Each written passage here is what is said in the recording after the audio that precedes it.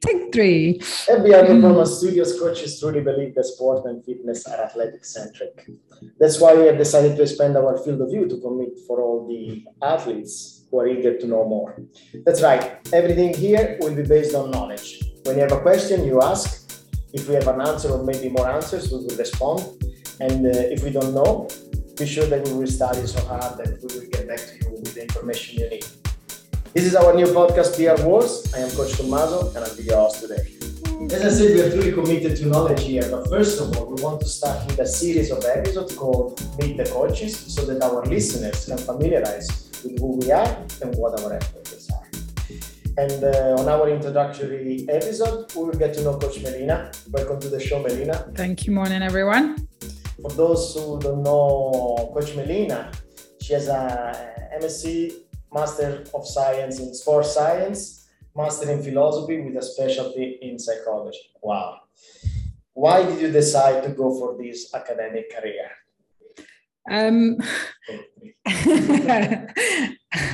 It just sort of happened naturally. I didn't start out to follow that path.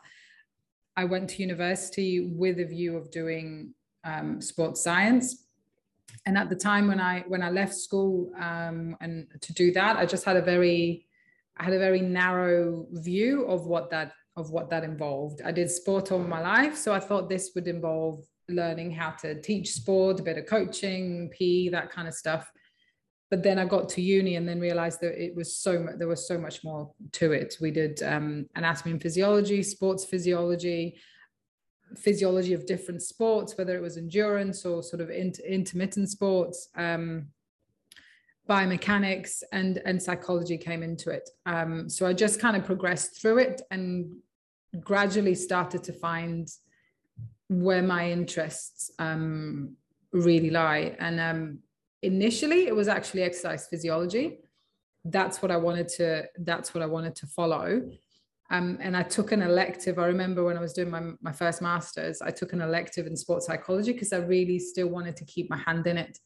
And it was by the end of that first term, I thought, nah, actually, this is where I want to be. So I transferred over to a generic sports science one to focus more on psych. And then once that was completed, I continued with my research to do sports psychology. Did this reflect what you wanted to do in life? I mean, like when you started, obviously you had this idea, but then what you studied was what you wanted to study, or the profession that you wanted at the time, yes. When I went to university, especially when I went for my master's, I was at Loughborough University, so there was lots of high performing athletes coming in. And all the postgraduate sports science students, no matter which field you were in, we would be heavily involved with what was then called the Sports Development Center. And one of the schemes that they had was called the Talented Athlete Scheme. So young athletes that were coming into university and were going to attempt to balance university studies with their sport, and they were aspiring for a sort of Olympic level, we would come in and support them as their mentors and apply some of the stuff we were learning, obviously, in the lectures and stuff. So at the time, I was fairly clear this is where I wanted to be. I was more, there was a balance between doing the academic research and the applied work. My first sort of proper job, if I can use that phrase, my first sort of proper job was more research in the end, working for Sports Coach UK and working with the national governing bodies of sport to help them establish their coach education courses. So dealing with things like, what is coaching? What does it look like? How does one become a coach? What's the best way to get them to develop their coaching skills and knowledge, that kind of stuff. So yeah, at the time, there was no clear path as to where I wanted to go, other than I wanted to actively work with athletes and with coaches as well. Life hasn't quite gone that way, in that I'm still working with coaches and athletes, but in a far more applied capacity than I would have thought. 15, 20 years ago. Yeah. Were you an athlete at that time? During my undergraduate studies, yes, I was. During my postgraduate studies, no. I was still keeping active and fit. But at the end of my bachelor studies, actually it was shortly after the World University Games in Hungary, I came back to the UK, was out training one day, out on the bike, and I was hit by a car, and I had a really bad back injury. By the time I was well enough to start training, I had started a full-time job. At the time I was working 5 days a week, and I was doing my master's part-time twice a week. So I didn't really have any weekends. So yeah, life kind of took over at that point. So that sport kind of fell by the wayside. What was your sport at that time? At that time, it was triathlon. Yeah, I was already from 16. I was already into triathlon. So I still kept saying, I'm going to get back into it. I'm going to get back into it. One day I want to do an Ironman, all this kind of stuff. But then work happened. Then family started to happen. Then we moved away. So it just, life doesn't always go the way you plan it. This is an important message to give to the listeners, lifestyle and the way you conduct your life and the things that you have to do in life, which are not sport related. They don't affect the quantity or the quality as well of the sport that you want to do. So sometimes you need to balance, you need to make decisions. Decisions and exactly. But now you're back on business both as an athlete and a coach. Yes. And as a mom of three. Yes. Okay. Yes. Okay. Let's take 30 seconds break. Okay. You to the next level, we have to know two basic metrics, which is where you are now, your base level, and where you are going, your final goal. For this reason, we create a system called BR stages. The BR stages consist in 4 levels. Number 1, fundamentals. Number 2, skills. Number 3, performance. And finally, specialization. We're back with BR Words with Coach Melina. We get to meet her and know her a little bit better for people who don't know her. Tell us a little bit about your childhood in sport, how it started, and if it was love at first sight or if it was just fun. I don't think it was love at first sight. So those, I guess those that don't know, I grew up in Nicosia in Cyprus, so a small island in the Med. I didn't really get into organized sport until probably 10 or 11. But I was very active. I was very active as a child. We learned to swim early on. My dad taught us how to swim. We'd regularly go to the pools and we'd play lots of different sport. My dad used to play squash when I was growing up. So we used to try and play with him. Not that we ever, had any chance of winning against him, not that he'd let us. And obviously we had lots of contact with the sea every summer. About the age of 10 or 11 is when I started to show an interest in basketball. I remember where we lived in a little cul-de-sac, and then further down the road there was another cul-de-sac, and at the time there was probably about 20 odd kids within a 5-year age gap, and we all kind of went to the same school, so we organized ourselves into 2 teams. We even had our own kit made, and we went to some building sites and stole some material, and we made our own net, and we had 2 volleyball teams. And from there, we just started playing lots of different sports. I made it onto the school basketball team when I went to, I guess, what you would call high school or junior high school when I was 12. So my dad decided to try me out at one of the local teams just so I had something to do on an afternoon. I feel I should say I was a little bit of a challenge as a teenager. So keeping me busy and out of trouble was probably quite high up on my parents' on my parents' request. So yeah. So basketball was the first thing. Yeah. I started off that way. We know that Björn, you are triathlon endurance coach, Yeah. plus you are a swimming coach. Yes. One of the best here in Dubai, I would say. So when did the love for swimming? Always loved the water. They could barely get me out of the water when we were at the pool or at the sea. So basketball started about 10, 11. Then when I was probably about 13, my afternoons kind of freed up. I had an activity that I used to do that finished. So we thought we'd give swimming a go. And that, I have to admit, at the time, that was probably a bit of a love-hate relationship, because to start swimming when you're 13, it's actually quite late. So I remember my first swimming competition, there's me, the 13-year-old, and the reality was my times, I was up against the 7 and 8-year-old kids. So, the teenage ego didn't particularly like that. But I really did like the setup. My coach was, I was very close to him growing up. Lots of friends there, and it was being there every afternoon. And I have to say, at the time I didn't realize, and definitely didn't appreciate it. As a parent now, I do. For my parents to do what they did and 6 days a week cross town in traffic just so I could go and do what I wanted to do. That's a pretty big ask. So as a mother now, I'm very grateful that they did. As a teenager then, didn't even notice it. So, yeah.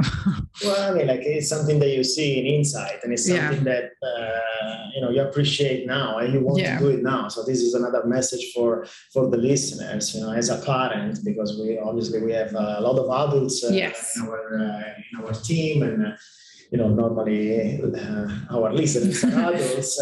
This is the message, for sports, for kids. Yeah. It's a way for, as you said, to keep them out of trouble, but also to develop some skills. And, definitely. Everything is stuff that you have studied and from a psychological point absolutely. of view. And you said before that one of the topics that you studied at the university was the relationship between athlete, parents, and coaches. Yeah. How was this working for you at the time? At the time, like I said, and you don't really realize it at the time. So I guess when I answer this question, you're going to get some of my reflections as a kid, some of my reflections as a parent, and some of my reflections as a sports psychologist. As a kid, as a teenager, you kind of start to struggle with your parents. You push boundaries, and you want to feel a bit independent and pull away from them, but you still need that sort of adult figure in your life. So for me, it was very much, if I struggled at home with mum and dad, I was very close. I got very close to my coach, to the point where, again, as I see it now, my parents would actually at times parent through him. If they would ask me to do something, there was pretty much a guaranteed flat out no.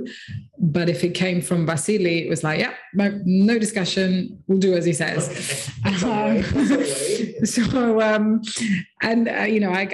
can see that now. I didn't really, I'm very grateful for how my parents managed the relationship with my coach.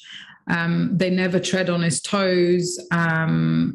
In terms of it's a very fine line for coaches and parents, especially for youth sport, because it's the parent's child, but it's the coach's athlete. So there's a little bit, probably possessiveness isn't quite the right word, but the boundaries can be quite tricky to navigate.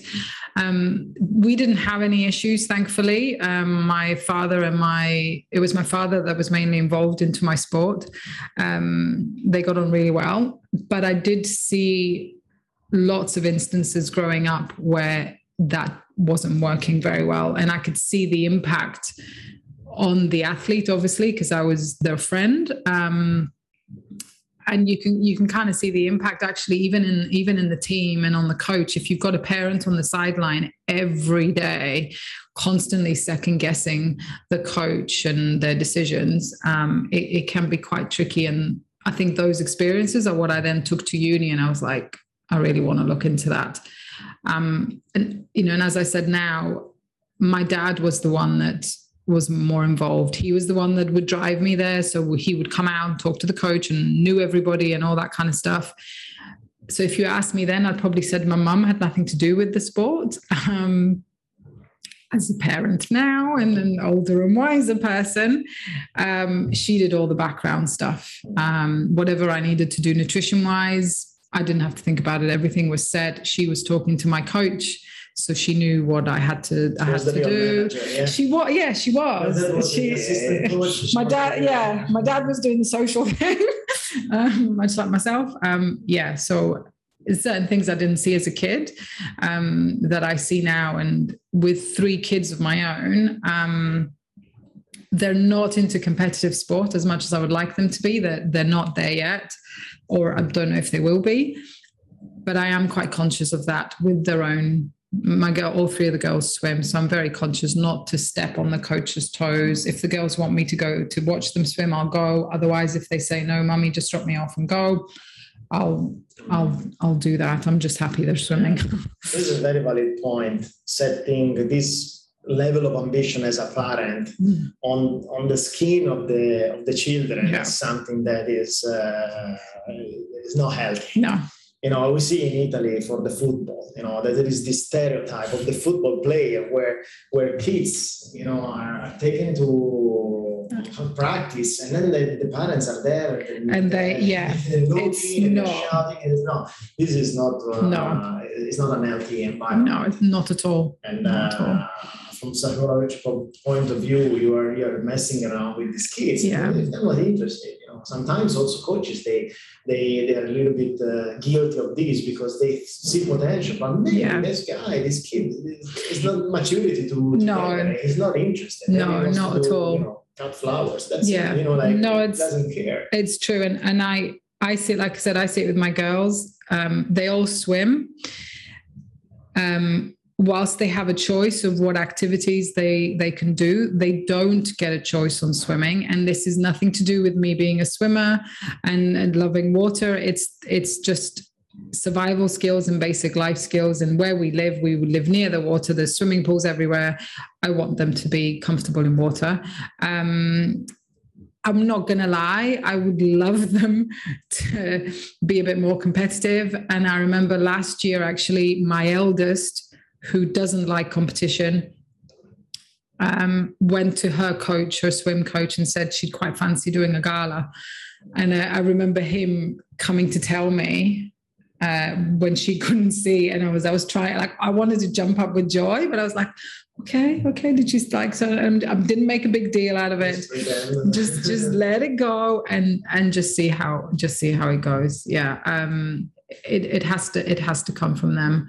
And to be honest, I have to wonder, I don't know, had I started swimming seriously when I was 5 or 6 or 7, would my trajectory in sport have been the same? Or at 13, was I far more, I'm not going to say mature because I wasn't mature at 13, but was I at a better stage to take it all in? I don't know. Yeah, you had a little bit more database to shoot. Yeah. And that one was what you liked. Yeah.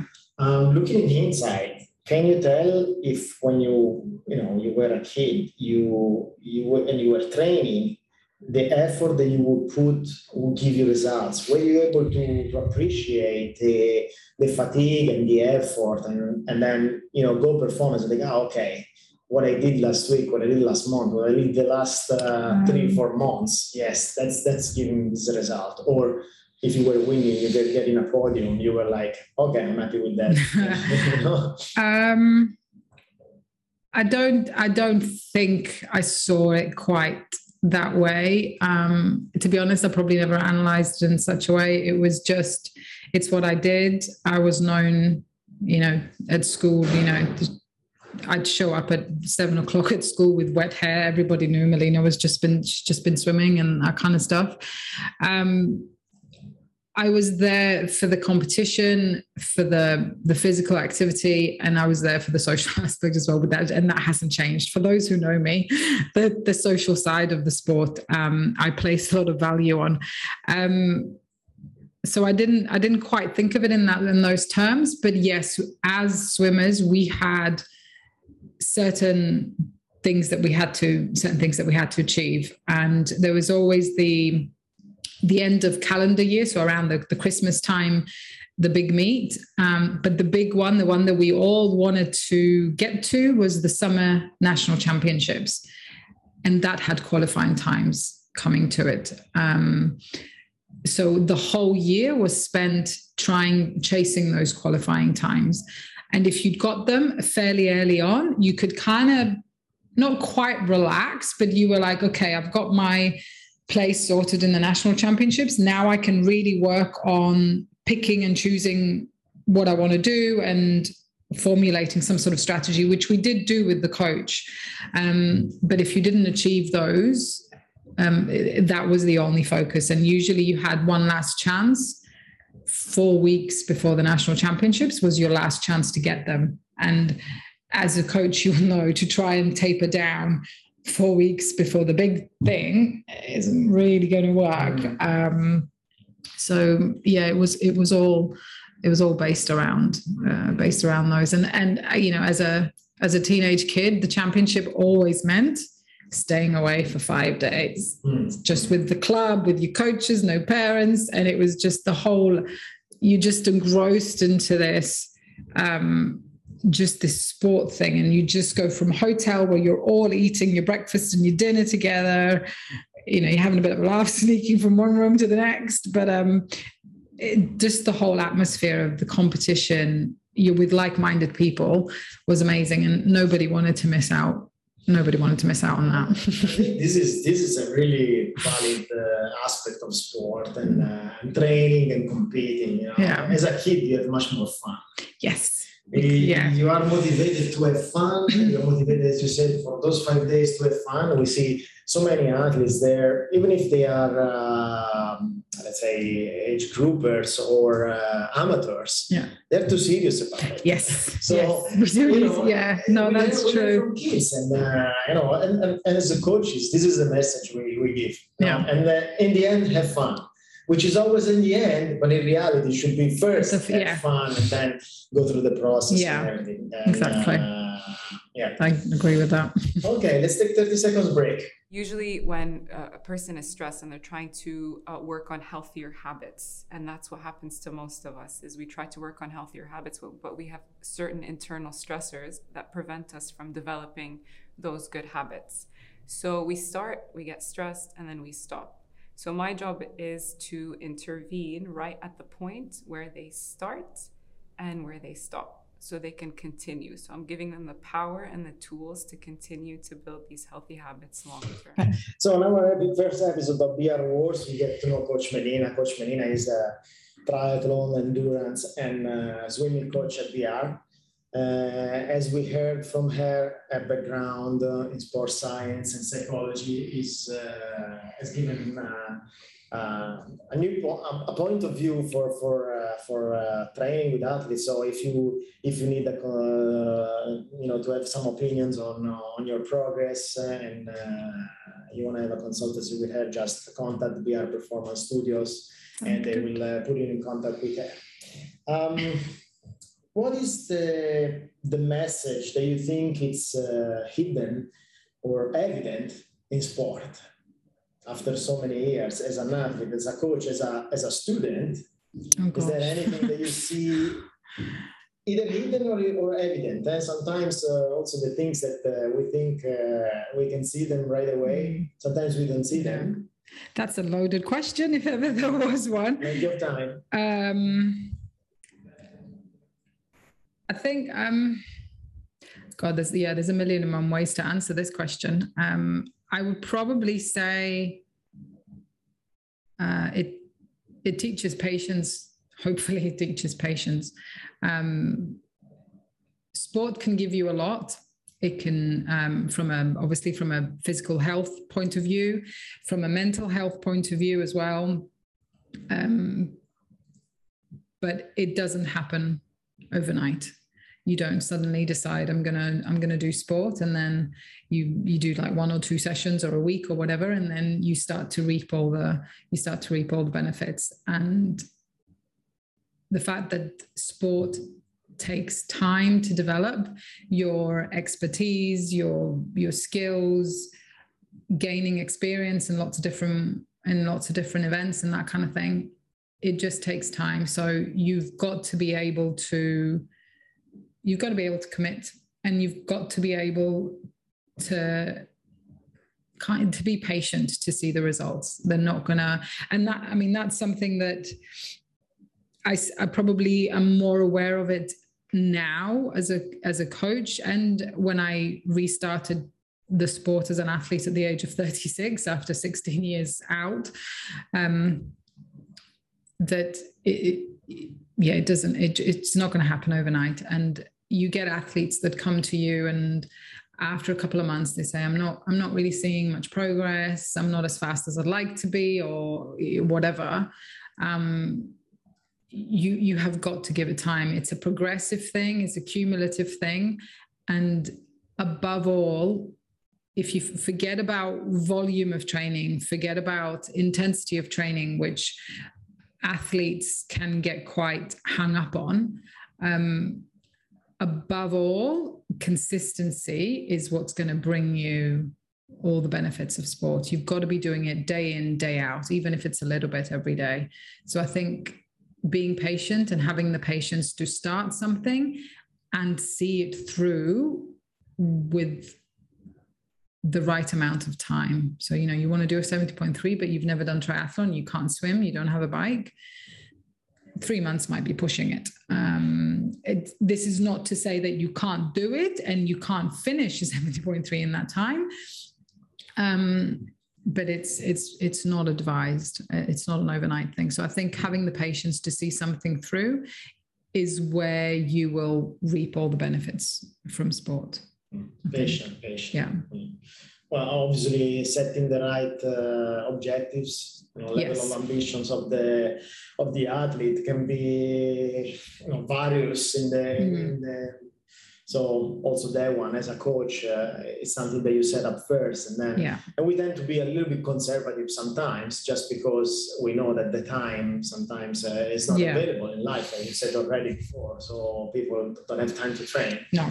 And this is taking away their motivation sometimes, because they don't see the results right away. But this is a message. Patience is the message. And I think it's also the excitement that people, that initial inspiration and motivation they get to do an event. And we're going to see it again in February, come Ironman 70.3 Dubai. We're going to see lots of people. As soon as the event gets announced, say in November, whenever it is, you're going to get lots of people coming in wanting to do that race, or people that are going to go and watch the race shortly after will want to do the race. And they start to forget about everything else that they've got on in there, and they'll come and say to you, right, I've got 10 hours a week, and this is what I can do, and we're going to go and train, and they start training really hard, and that lasts 2 weeks, because the reality is they don't have 10 hours a week. They have 6 hours a week, because they've got kids, they've got work or whatever. And being brutally realistic and honest with what you have available time-wise is a big deal. That's the most important thing before you start out. Speaking about this, what is the speech that you make to an athlete, an amateur that is coming to you for training, let's say endurance, triathlon? What is the speech that you make? It does involve that. Once we get through the wanting to understand why they've made the step to contact us and why they want to do triathlon, if it's triathlon, understanding where they're coming from in terms of sport, we then get into the nitty-gritty. Okay, what does your life look like? And I do ask almost of a day-by-day breakdown of what their week looks like. Do they always work really late on a Thursday night and then they go out, or whatever? Is that date night with the other half? The chances of you getting up on a Friday morning to go bike riding are quite slim. So trying to get them to understand how it all fits in, because The excitement, and it's quite temporal, and the motivation can be quite temporal. And the important thing is that the sport fits into your life, not the other way around. If you try and make your life fit in around the sport, something's gonna go. And there is, not to make too light of it, but there is that standing joke in Ironman where you must have seen the signs that say, if your relationship is still intact, then you haven't trained hard enough, which is funny. There's a little bit of truth in it, but you don't want that. The sport is a hobby. None of us are pros. It is a hobby, and it has to remain that, and it needs to be a healthy hobby. So it has to fit in around your life. So being truthful to what that is. Maybe it's not your time. Yes, you want to do an Ironman, a full Ironman, but maybe it's not your time. You've got 3 kids under the age of 5, and you're at that point in your career where you have to work long hours. Okay, so maybe you focus on 70.3, and when things settle, then you pull the full distance. There's a reason why, if we look at the age groups, the 50 plus age group is very competitive. There's lots of people in that age group, and there's lots of really good people. The reason is, there's a good chance if you've got kids, they've grown up, so they're self-sufficient, so you don't have to worry about them too much. There's a chance they don't even live at home anymore, so then you also have more disposable income. You've got more disposable income and more time, hence why the numbers are so big in that age group. There's a reason why they're there. So yeah, being honest about that is important, and they do always get that speech. Yeah. Yeah. How do you manage as a mom to be an athlete and a coach? Give us some tips, give the listeners some tips on how to manage this. I'd like to say that I'm this Mother Earth sort of type person, Mary Poppins and all that, but I'm certainly not. You don't pull umbrellas from your bag. No, absolutely, no, absolutely not. I wish. I don't get it right by any means, and it's still a learning curve. I'm now entering the teenage years with my girls, so yeah, we're starting in an interesting way. I feel I should make a point that I don't have a full-time 9-to-5 type job, so in that sense, it's a little bit easier, perhaps on me. My time to coach and my time to train or do whatever it is I want to do is when the kids are in school. The afternoons are primarily taken up with driving them wherever they want to go, or they're training, or whatever activities they've got on, and yeah, balancing the home life. But it takes a lot of planning. And I remember a few years back when I had 2 full Ironmans fairly close together, it basically meant doing my training at certain points that it wouldn't impact the family. So for example, I remember one day, it was a Friday, the deal was we were going with friends to a water park at 10 a.m. So by 10 a.m. I had to be done with my training. So by 10 a.m. we rocked up to the water park. I'd already put 7 hours of training in my day, a long bike ride, a long run, still managed to have a shower, eat something, and get to the water park. Obviously it meant come 8 o'clock, I probably fell asleep before the kids. But yeah, it's finding the time, and that's how I had to make the time. If it starts to impact on the family too much, it's not fair on my husband, obviously, because he does work full time and he works lots of hours, and it's not fair on the kids to be missing my mom. At the beginning, I feel like most of the athletes they don't feel that one. They gotten into get into a race or in the heat of the training, in the heat of the teamwork and everything.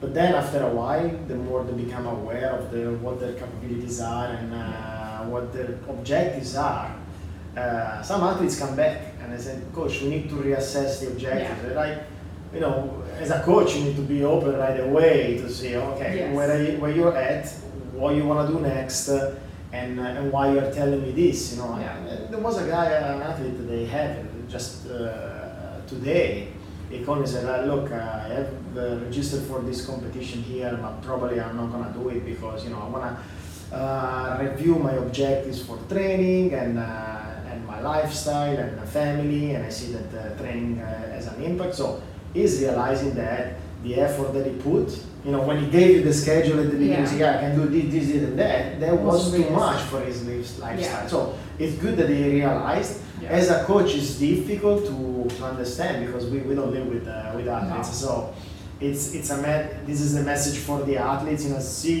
Really open your eyes in your house. Either you're living alone or you're living in a family of 2 or 3 or 4. See what the impact of your sport is. It's good. You have to hats off to the athlete that came and opened up about that, because there is an element of a little bit of ego that will come and say, do you know what, I thought I could do this, and reality is I can't. And not everybody will open up to the fact that, do you know what, maybe I need to reassess it. So hats off to the athlete for doing that, and it's okay for that to happen. At the end of the day, for the coach-athlete relationship to work and coaching to work, the athlete has to be honest with us, with what their situation is. So, and as coaches, we'll reassess. We might need to, have a couple of days, have a few more chats, and figure out exactly where they're at, and then reassess from there. So, a little bit of psychology here. What would you say to a young athlete to give the right motivation to persevere in sport? Because we said before, sometimes you don't understand what's going on. Okay, you just do it. You just are taken from your parents, picked up from practice. So what would you say as a coach or as an adult, let's say as an adult, not as a coach, but as an adult is this an athlete that is wanting to stop, or just? No, just like he's starting sport, he's doing his practice, but you don't see his involvement. You just take him and just drop him off. Drop him off, and then come back. I think that's quite similar to school in a way. The amount of times I pick up my kids from school and I'll say, "How was your day?" "What did you do?" "Nothing." "What did you learn today?" "I don't know. I don't remember." So you kind of have to be a little bit more, and I think in the same way that we try and find out more about our adult athletes, it's got to be the same with the kids. And I think we have to be a little bit more careful with the questions that we ask them. So rather than making them quite generic, just say, okay, I don't know, who did you speak to, or who did you kind of race against, or whatever. Just be a bit more specific to try and get more info and see what aspect they're enjoying the most. Are they enjoying, beating the others in some sprint that they're doing? Are they enjoying just having a laugh, but they're not really bothered about the competition? So based on that, you can kind of tailor your response. But I think I would go back. It doesn't quite always work that way, because I know how it is with my girls. But I would go back to the patience thing and give it time. And that's kind of the deal I say it's the deal I've got with my kids. They've been told it's how it's going to go. They can try out whatever sport they want to try out, whatever activity they want to try out. And we have tried lots of different ones. But you have to, at the very least, see it through for one term. If I've paid for 3 months or 4 months for you to do this, you're sticking out with it. And that's partly because they need to learn the value of money. That's one. That's costing money, and obviously time for me to take you there and everywhere. But it's also because it needs time. They might go to the first couple of sessions and just not really click or whatever, and then it'll take one good session, and then you can see that spark come through. It comes down to accountability, responsibility, and patience. These are all messages that we can extend also to adults. Because it's in the end it's the same process. Okay, let's take 30 seconds break. The BR cycling experience is based on 2 main pillars: a scientific power-based system and music. The power-based system allows us to measure the performance of each member in the class, and the music and the rhythm work as a trigger to the state of flow. We are back with the beer wars with Coach Melina. She gave us so many valid points, so many tips, and very good advice about how to manage kids, how to manage adults in the world of training, in the world of triathlon, swimming, and endurance, whatever the sport you are doing. Yeah. The first valid point that you brought is patience. Yeah. Which is applicable to anything we do, but at least patience is going to give you the results. With patience, you can see the results at the end. And then for the kids, accountability and responsibility. Yes. Let them think that if they commit for some sport for 3 months of package, that they have to swim, they have to finish that. Yeah. Because it's not free to get the result. Exactly. Before we conclude the episode, Melina just completed an awesome competition. One of those bucket list swims crossing the Bosphorus. So what's the name of the competition? It's the Bosphorus Intercontinental Swim, because it's based in Istanbul, obviously, and the swim starts from the Asian side of Istanbul, and you swim across and you finish on the European side of Istanbul. How was this adventure? It was amazing, actually. First of all, Istanbul itself is a pretty amazing city. There's lots of history to it that I kind of did when I was a kid. So it was nice to finally go and explore the place there. As the swim goes, it was incredibly well organized. It's a 6.5K. The official distance is 6.5 kilometers.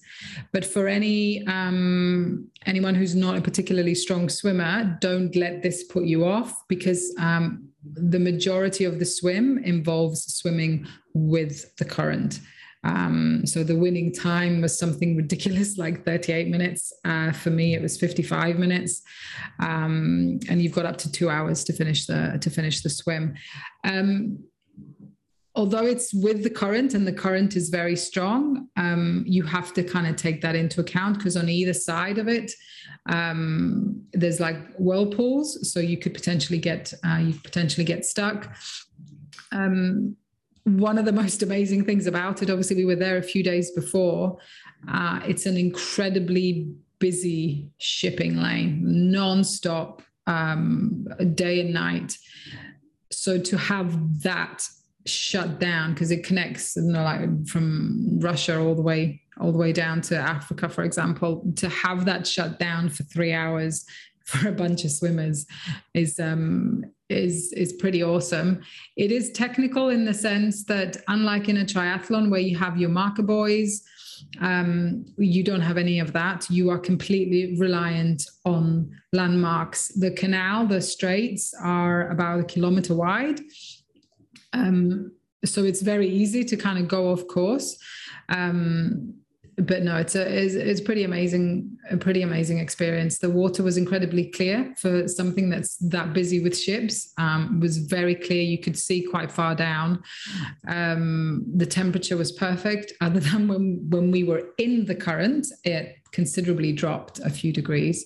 And I'd probably say the toughest part of the swim was the last kilometer to 1,500 meters, because you have to step out of the current at that point, and then you have to fight it all the way for that last bit to get to the finish line. And the finish line isn't actually that big. Like, it's got, when you're near it, there's this big yellow balloon, but when you're in the middle of the straits, 1 kilometer away, it's just this yellow little dot in the background that you're trying to sight on, especially when there's a massive suspension bridge right behind it. So it's easier to sight on that, but you hit that bridge, it means you've passed the point of the finish line. So it's a DQ. So no, it was pretty amazing to know that you've done, Asia to Europe. There's something pretty special about that. It's a shame my Strava can't show that because no watches are allowed. Yes. You're a women, you don't use watches. But no, that's true. It's true. But there's still a little bit of ego there. But yeah. Yeah. So great. If you guys that are listening are interested in this competition, just contact Coach Melina from VR Performance Studios. She will give you insights on the logistics, on the training as well. Yes. And if you need a consultancy to know if you can do that that's true. Race. Yeah. In the end, it's a race against the nature, right? Yeah, absolutely. Yes. Good. Great talk to you, Melina. We are at the end of the episode. For any listeners that want to get in contact with us, just go on vrperformancestudios.com, send us an email, and then all the links of the podcast and the Instagram accounts are down here, link in bio. And we will talk to you soon. Lovely. Thanks for having me, and have a good day, everyone.